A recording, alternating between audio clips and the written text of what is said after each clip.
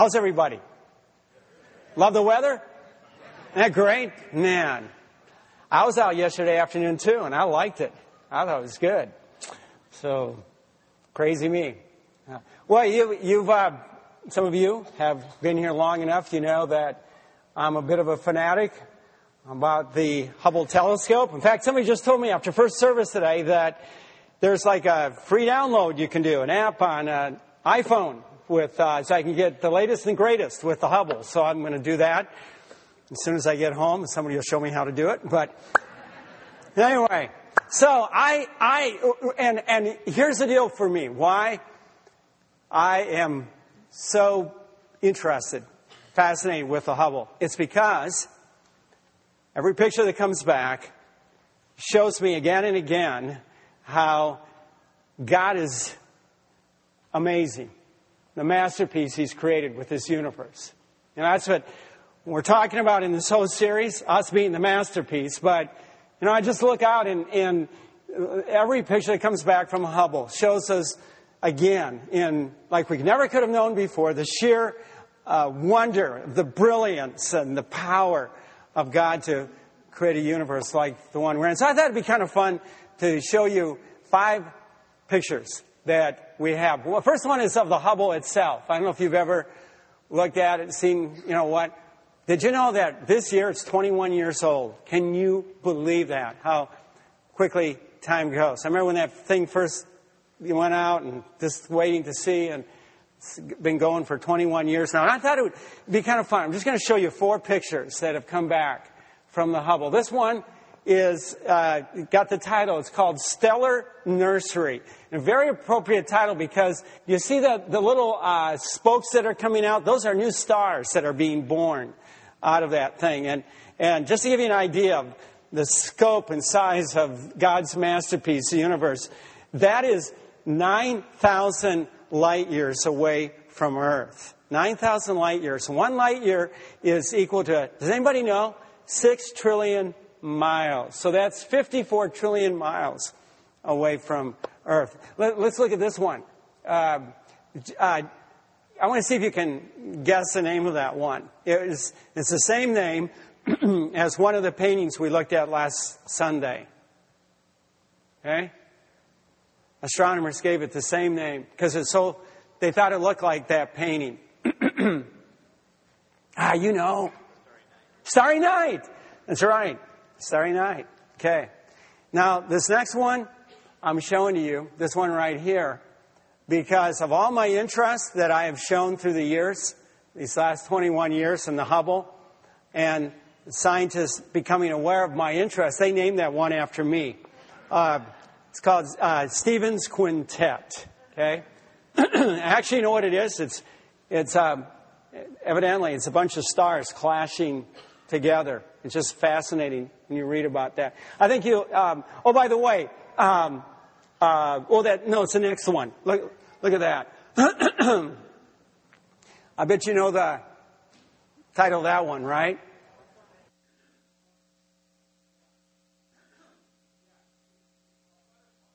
And the thing about that one is that it's actually a dying star. Everything coming out of it, the gas is coming out of that. Before it started dying, it was 5 times the mass of the sun. And just think of that. And what we're looking at right there, that is actually 2 light years in size across. So that's 12 trillion miles you're looking at of stuff. Is God amazing? Huh? Is God amazing? Look at that masterpiece that He's created. And it just keeps going on and on. I mean, the universe is something else. I actually mentioned just briefly that whole deal last Sunday with the Hubble. And after that, Scott and Lisa Vilter came up and told me that the night before, they had been downtown by the Bob Carey Bridge, and there were some astronomers out there with telescopes, and they were able to look into that telescope, and they were just blown away by what they saw. And one of the things they said is kind of the same thing Beck and I thought several years ago when we were in New Zealand, and with that fascinating experience of going on up on a mountain.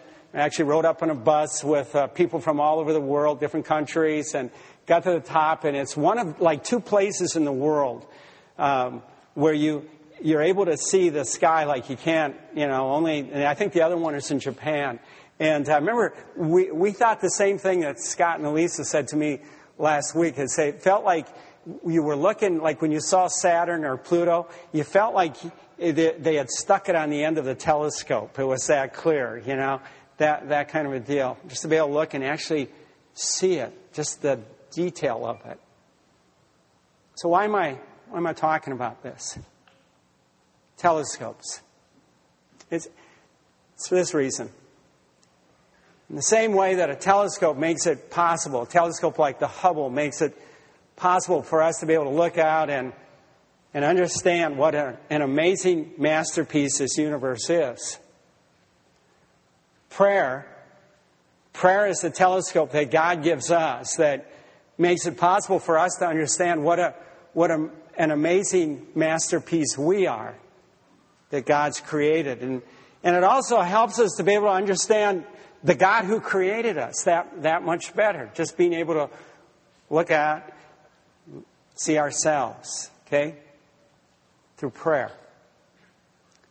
So this morning we're going to look at a prayer, and it's a prayer that we can pray for ourselves. It's a prayer that we can pray for one another, and it's a prayer that's life-changing. It's life-changing because when God answers it, and the thing you and I can be assured is that God will answer this prayer if we pray it. When God answers it, what we learn about ourselves will give us a whole new perspective on what's possible through each one of our lives. And I know I'm making a huge claim here, but after spending the time that I have over the last several days looking at this passage, looking at this prayer, I'm absolutely convinced that I'm 100% on target, that I'm not exaggerating at all. If you pray this prayer, if you prayed for yourself, if you prayed for others, it has the potential to be life-changing. So if you got your Bible, turn with me to the first chapter of Ephesians, and the prayer we're going to find is in the second half of that first chapter. And in fact, it's one of two prayers that Paul prayed for the Christians in Ephesus. The second prayer is found in the third chapter. We're going to look at that one in August. And the same thing is true for both prayers. If you pray this prayer for yourself, if you prayed for others, it will have a life-changing impact on your life. So I want to begin by just reading the prayer itself. We're going to actually look at the whole second half of this first chapter, but the prayer begins in verse 17, and this is what Paul prayed. He said, I keep asking that the God of our Lord Jesus Christ, the glorious Father, may give you the spirit of wisdom and revelation so that you may know Him better. I pray also that the eyes of your heart may be enlightened in order that you may know the hope to which He has called you, the riches of His glorious inheritance in the saints. And then the last one was, and to know His incomparably great power for us who believe. That's the prayer. Okay? And there's three big things that Paul included in this prayer.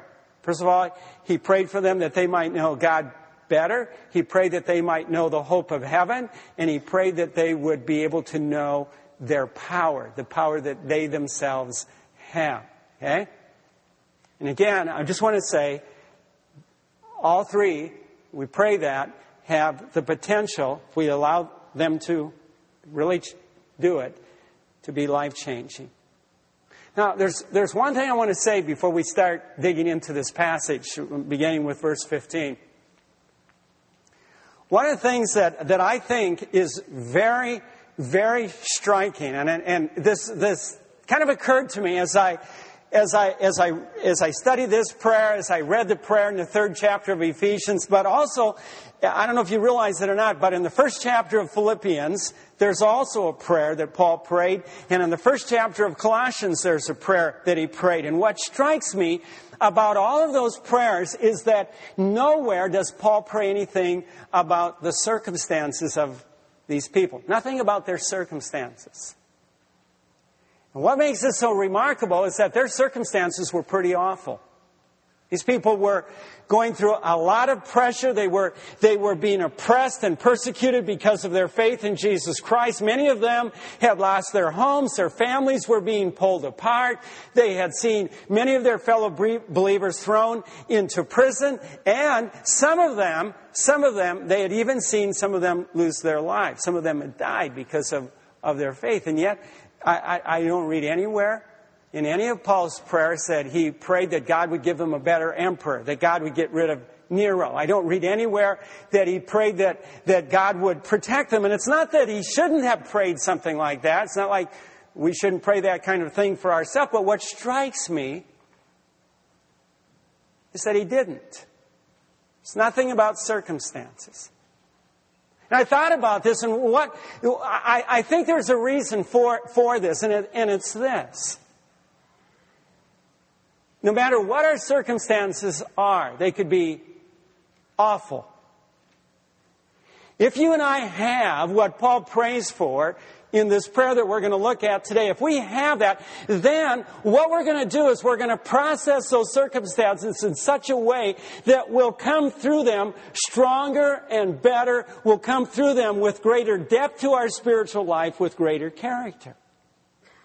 But on the other hand, we could have everything going exactly the way anybody might want it to go. We could have the best circumstances in our life. And if we do not have what Paul prays for in this passage of Scripture, then we're going to process those circumstances in such a way that we'll come out of it weaker and shallow in our spiritual life. Do you know what I mean? Do you kind of know what I'm talking about there? All right. Let's begin. Verse 15. Verse 15 and 16, he writes, "For this reason, ever since I heard about your faith in the Lord Jesus and your love for all the saints, I've not stopped giving thanks for you, remembering you in my prayers." What Paul's really doing here is he's leading into his prayer. He's kind of introducing it. He's telling them what it is that motivates him to pray. And as he does this, it's as if he's pointing in two different directions.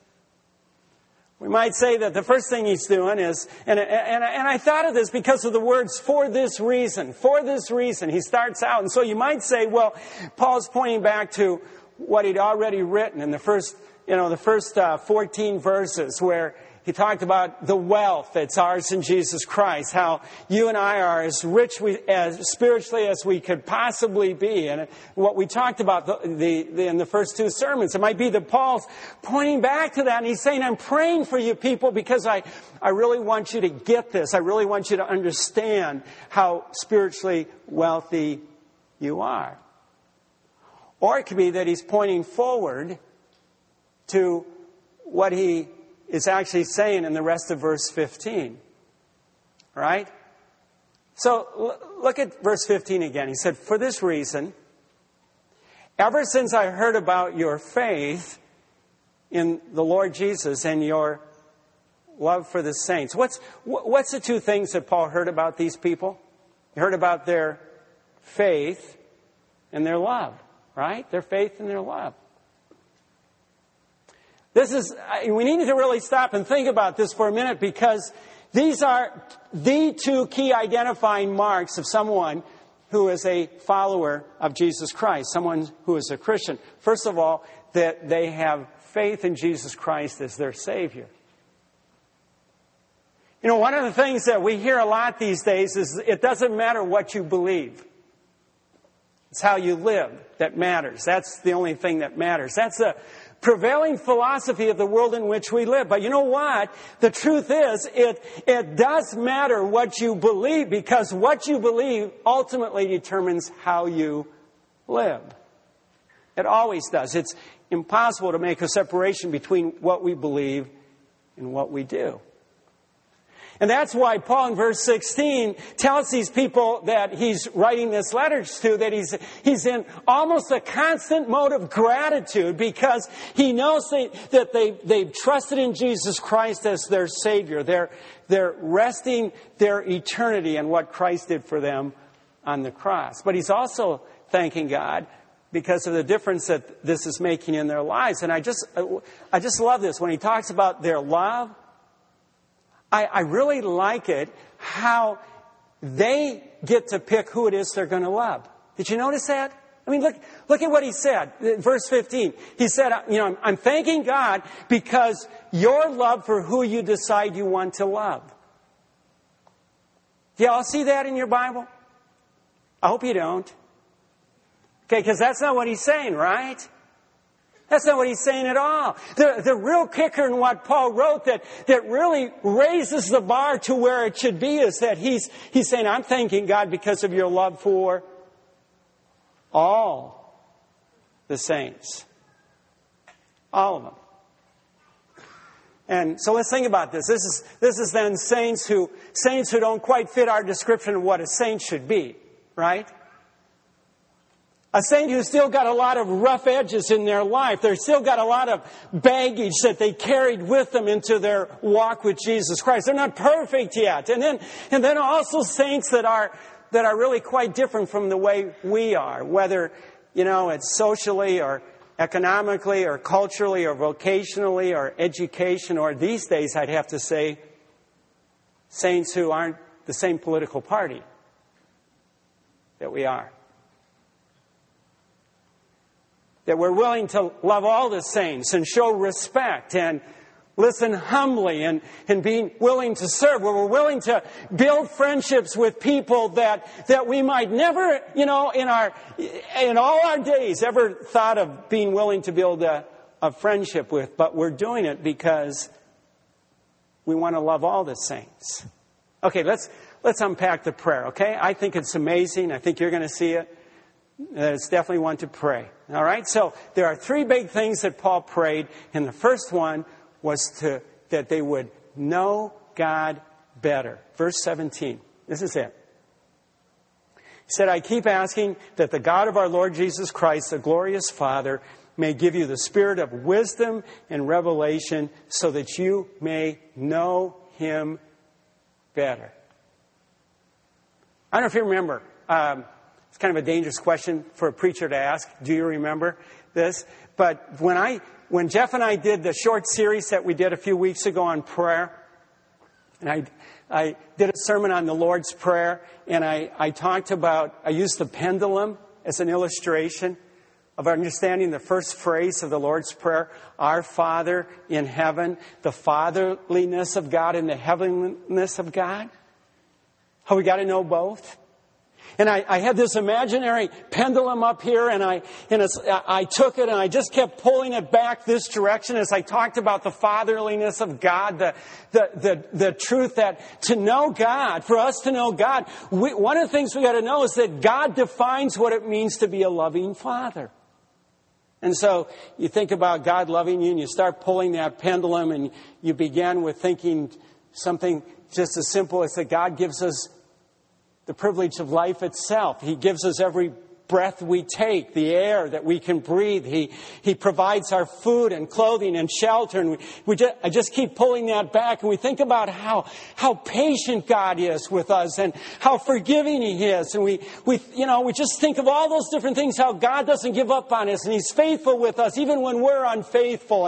And you just keep pulling that back. And the furthest back you can pull that pendulum is to think of God loving us so much He sent His Son this earth to be our Savior, the fatherliness of God.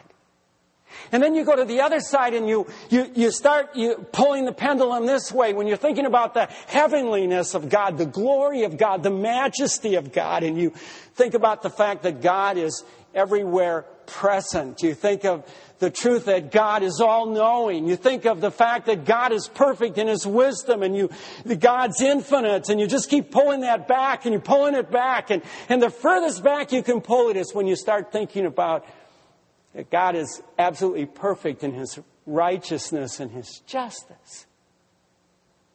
See, for us to know God is for us to bring those two sides of that pendulum together, the fatherliness of God and the heavenliness of God, to just bring them together and understand both sides of God, and then allow that to draw us into an intimate, personal, loving relationship with God. That's what Paul was praying.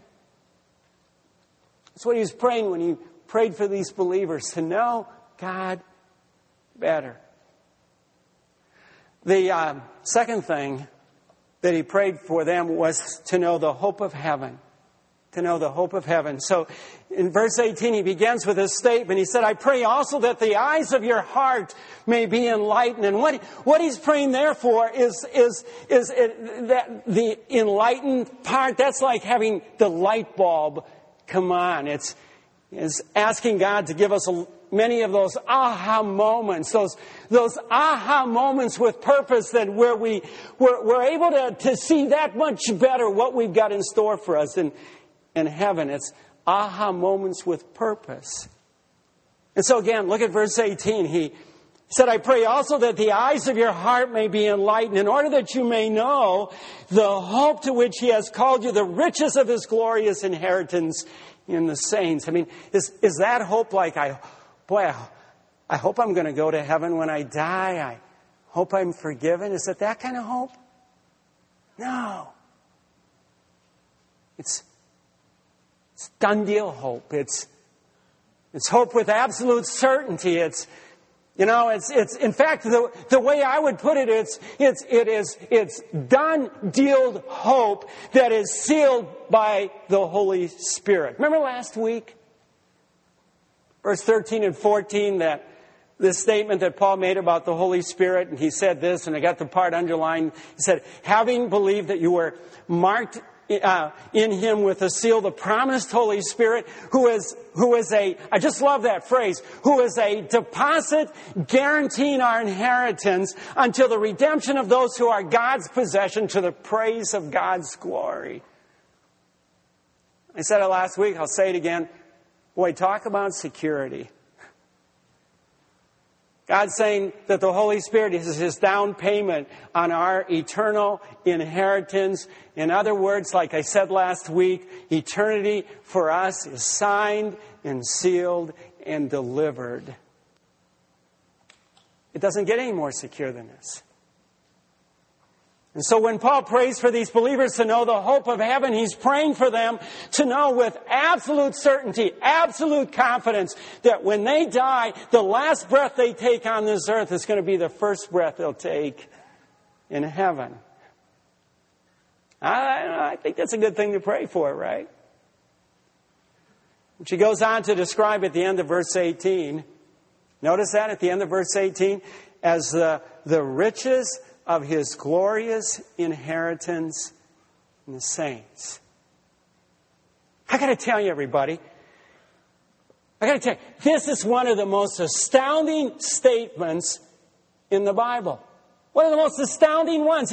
You know why? Because it puts this incredible emphasis on one aspect of what it's going to mean for you and I when we step into heaven and we spend eternity in heaven. Notice what Paul didn't say here.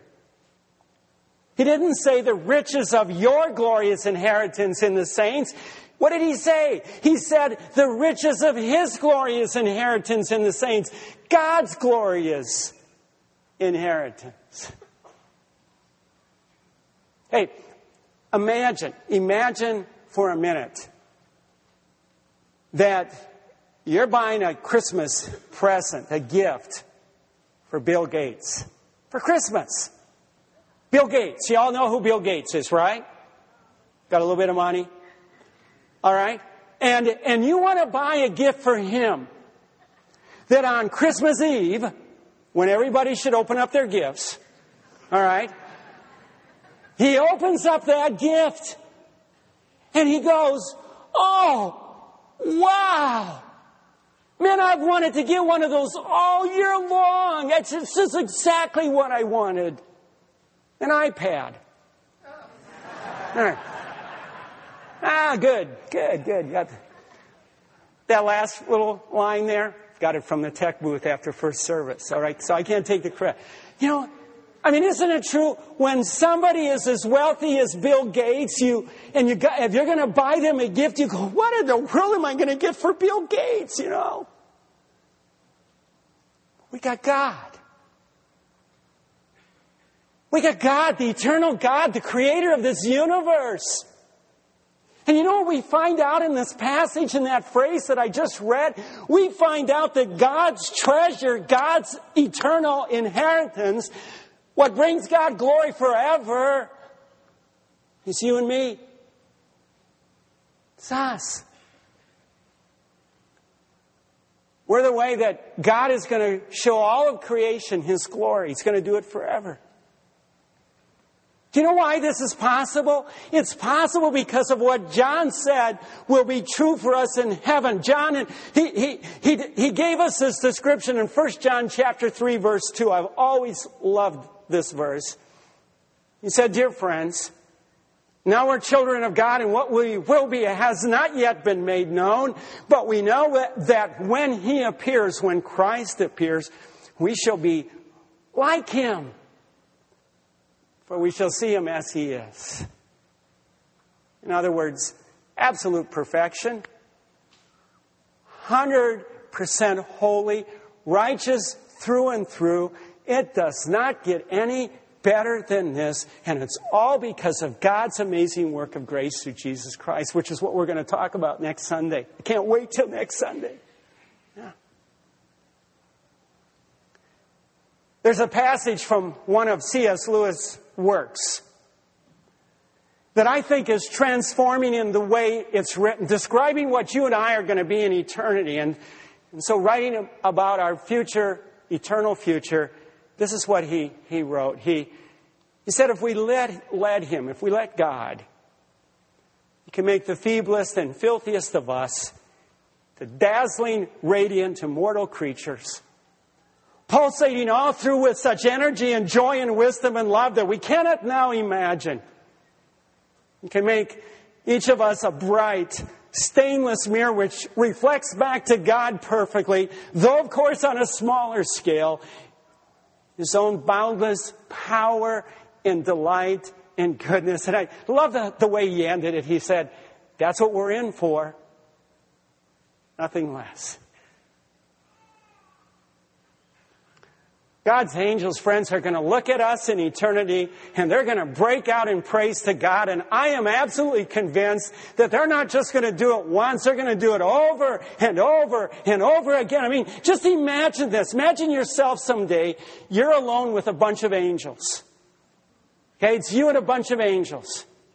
And they're all standing there and they're looking at you. And one of them says, man, I would never in a million years have dreamed this was possible. I mean, I saw you down there. I knew what you were like. And this angel goes, God is so amazing. And all the other angels go, you know what, you're right. Let's worship God again. And they break out in worship. And you join them. Definitely for all of eternity, you and I are going to be bringing glory to God. And so the question I think this begs for all of us that we can't help asking is, well then, how should this affect my life right now? And boy, bless him, John gives us the answer in the next verse, in verse 3. It's like he anticipated it. He said, everyone who has his hope in Him purifies himself just as He is pure. David Martin Lloyd-Jones, who preached a series of sermons on this passage, looked at this one phrase, and this is what he said, and he said this, to the degree you understand this phrase, when He appears, we shall be like Him, you will receive strength not to sin. He's absolutely right. We see where we're going to be, and it makes us want to be that way now.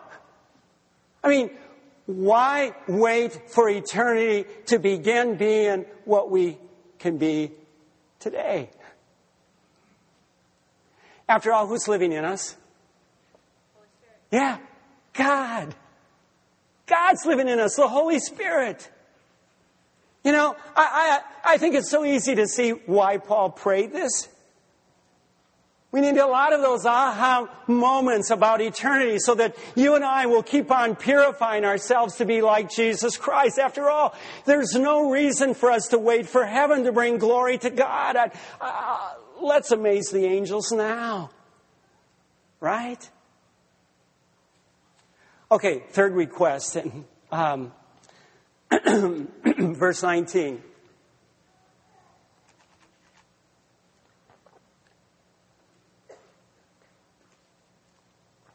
I'm just making you wait. Yeah. Look at this. To know their power. You're going to love this. Look at what he writes. And to know his incomparably great power for us who believe. Most commentators point out that Paul's being grammatically excessive in what he says in that phrase, his incomparably great power. Here's why they say this. Incomparable is the Greek word hyperbolon. The word great is the Greek word megathos. The Greek word for power is dunamis, from which we get the word dynamite. In other words, this is what Paul's saying. He's saying, I want you to know, I want you to experience God's hyper mega dynamite. Literally. I'd say he's a bit excited about this. And rightfully so, because he goes right on to tell us how incomparably great this power is. And so look at what he writes. Again, second half of verse 19, he said, that power is like the working of his mighty strength, which he exerted in Christ when he raised him from the dead and seated him at his right hand in the heavenly realms. Far above all rule and authority and power and dominion and every title that can be given, not only in the present age, but also in the one to come. And God placed all things under his feet and appointed him to be head over everything for the church, which is his body, the fullness of him who fills everything in every way. Paul's saying, he said, how great is this power? It is power that is so great that it raised Jesus Christ from death to life. It is power that is so great that it exalted him to the very highest place in heaven, seated at the right hand of his Father. It is power that is so great that everything in all of this universe is subjected to him, is put under his authority. Paul's saying, that power, that's the power that you got living in you. Yeah. And so here's the deal, everybody. The God who raised Jesus Christ from the dead, the God who exalted him, the God who has brought everything underneath him, this God is living in each one of us. That future power that is going to wipe you clean from everything that is wrong with you, that power, that person is living in you now. Wow. You know what that means? That means that there is absolutely no reason for you and me to live with small ambition about what God can do in and through our lives. It means that you and I should never settle for anything less than what God, by his power, can do in us and through us. I mean, it's like the sky's the limit on what God can do. You see why it's so good to pray this? Do you see why it's so good to pray every single day, even more than once a day? God, help me to know, help me to understand the power that I've got inside of myself. And so I say to you this morning, pray this prayer. Pray it for yourselves. Pray it for your children. Pray it for your parents. Pray it for all of us. Pray it for me. Pray it for every person as a part of this church. And pray it with passion. And know this, you can't possibly pray it too much, too often. So let's stand together and I'm going to lead us in this prayer, okay? And you can close your eyes, but I'm going to pray. Paul's going to pray for all of us this morning. I'm just going to pray his prayer, and then we'll finish our time in a great song of worship. All right? So here's the prayer. I keep asking that the God of our Lord Jesus Christ, the glorious Father, may give you the spirit of wisdom and revelation so that you may know him better. I pray also that the eyes of your heart may be enlightened in order that you may know the hope to which he has called you, the riches of his glorious inheritance in the saints. And I pray that you will know His incomparably great power for us who believe. In Christ's name and to the praise of our Father. Amen.